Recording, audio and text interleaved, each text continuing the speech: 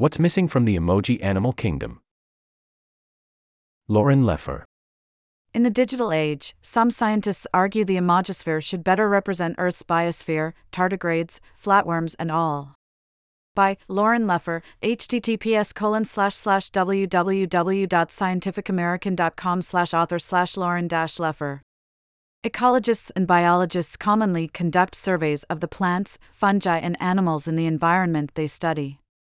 It's less common, however, for that environment to be the virtual emojisphere. Emoji, the cutesy digital characters that have become their own mode of communication in text messages and online, are chock full of representations of the natural world. Yet, those representations are seriously skewed, according to a study published recently in the journal iScience. In an analysis of Emojipedia, a comprehensive emoji catalog, researchers have found that the emoji tree of life is lopsided. It entirely lacks a few big branches, such as flatworms and echinoderms, the group that includes starfish, and heavily favors vertebrate animals over all other groups of life forms. And the entire kingdoms of plants and fungi are barely featured at all. Fungi only have a single representative toadstool. This type of partiality, termed taxonomic bias, isn't unique.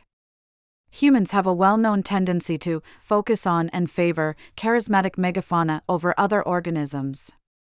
Yet the study authors, all life scientists, suggest that the large gaps in emoji biodiversity could be hampering digital communication about conservation and biology. On public-facing social media platforms and even in chats among scientists, limited emoji offerings sometimes make it difficult to put together a quick and legible message, says study co-author Francesco Facettola, an animal biology professor at the University of Milan in Italy. Biodiversity loss is an international issue, and conservation actions need to transcend borders and language barriers, he says. But trying to communicate about biodiversity is difficult for us because the languages and cultures are different, Facettola adds. Any tool, including emojis, that improves understanding and connection is fundamental. It's easy to dismiss emoji biodiversity as trivial, especially when we're in an IRL biodiversity crisis. Emoji have become an increasingly large part of human communication, however, and it's worth examining what has and hasn't yet made it into our ever-expanding pixelated lexicon, says Sanjaya Wijaran, a computer scientist at the video game publisher Nexon America, who has researched emoji meaning and use, but was not involved in the new study. The paper asks a valid question, he says. Wijaran points to published research that suggests that including emoji in social media posts can increase positive engagement with those posts by about 70% in some cases. A relevant emoji could help conservation researchers or organizations promote awareness of certain species online, Wijaran and Facettola both suggest. There are two graphics displayed. The first is a series of 7 paired semicircles, one pair for each animal phylum. In each pair, one semicircle represents the percentage of known species, and the other shows the percentage of available emoji. Comparing the sizes of the semicircles shows that arthropods are underrepresented in the available emoji and that chordates are overrepresented.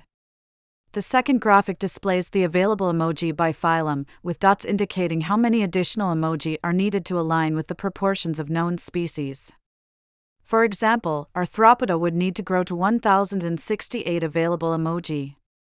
https://static.scientificamerican.com/siam/assets/image/2023/emoji biodiversity_graphic_d.png?mark w=900 https://static.scientificamerican.com/siam/assets/image/2023/emoji biodiversity_graphic_d.png?mark w=2000 and disable $upscale.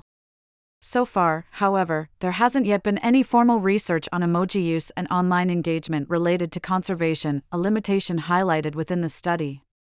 And emoji are not free to produce, so new characters must be rigorously evaluated, says Jennifer Eight. Lee, a current member and former vice chair of the nonprofit Unicode Consortium's Emoji Subcommittee, which is responsible for shaping emoji policies. Lee also co-founded Emogination, an organization that advocates for more inclusive and representative emoji. Lee has been directly involved in expanding the emoji catalog many times over. She was instrumental in getting the dumpling emoji added to the library. In her roles with the subcommittee and Imagination, Lee has also helped expand the emoji species list. She says she assisted in getting approval for the earthworm, cockroach, beaver, sloth, llama, fly, mosquito, and hippopotamus emoji. Each of these additions had to be carefully considered in a cost-benefit analysis conducted by the Unicode subcommittee, which has strict guidelines for the creation of new emoji characters. The potential costs of added emoji includes computer server and electronic device storage space, keyboard clutter, and payment to designers. Emoji are considered a font within our phones. More emoji characters make the font more cumbersome, and past a certain point, usership and accessibility might go down, Lee explains.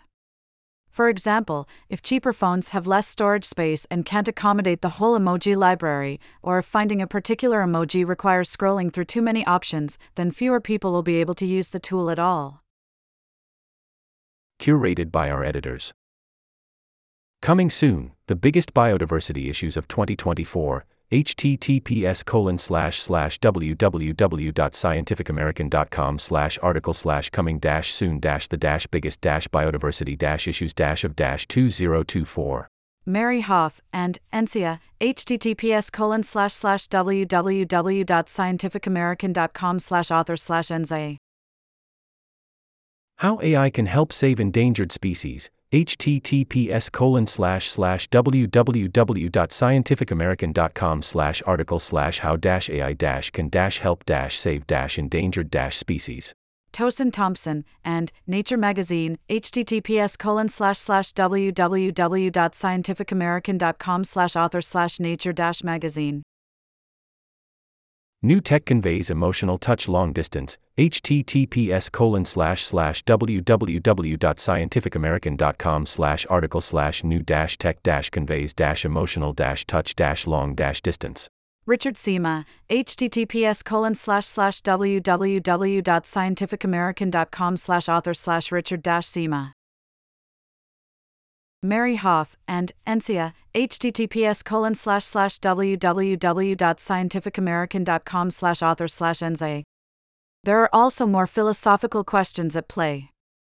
Though delighted by the study, Richard Ladle, a professor of conservation science at the Federal University of Alagoas in Brazil, isn't convinced that we need more biodiverse emoji or that more emoji options would boost conservation discussions.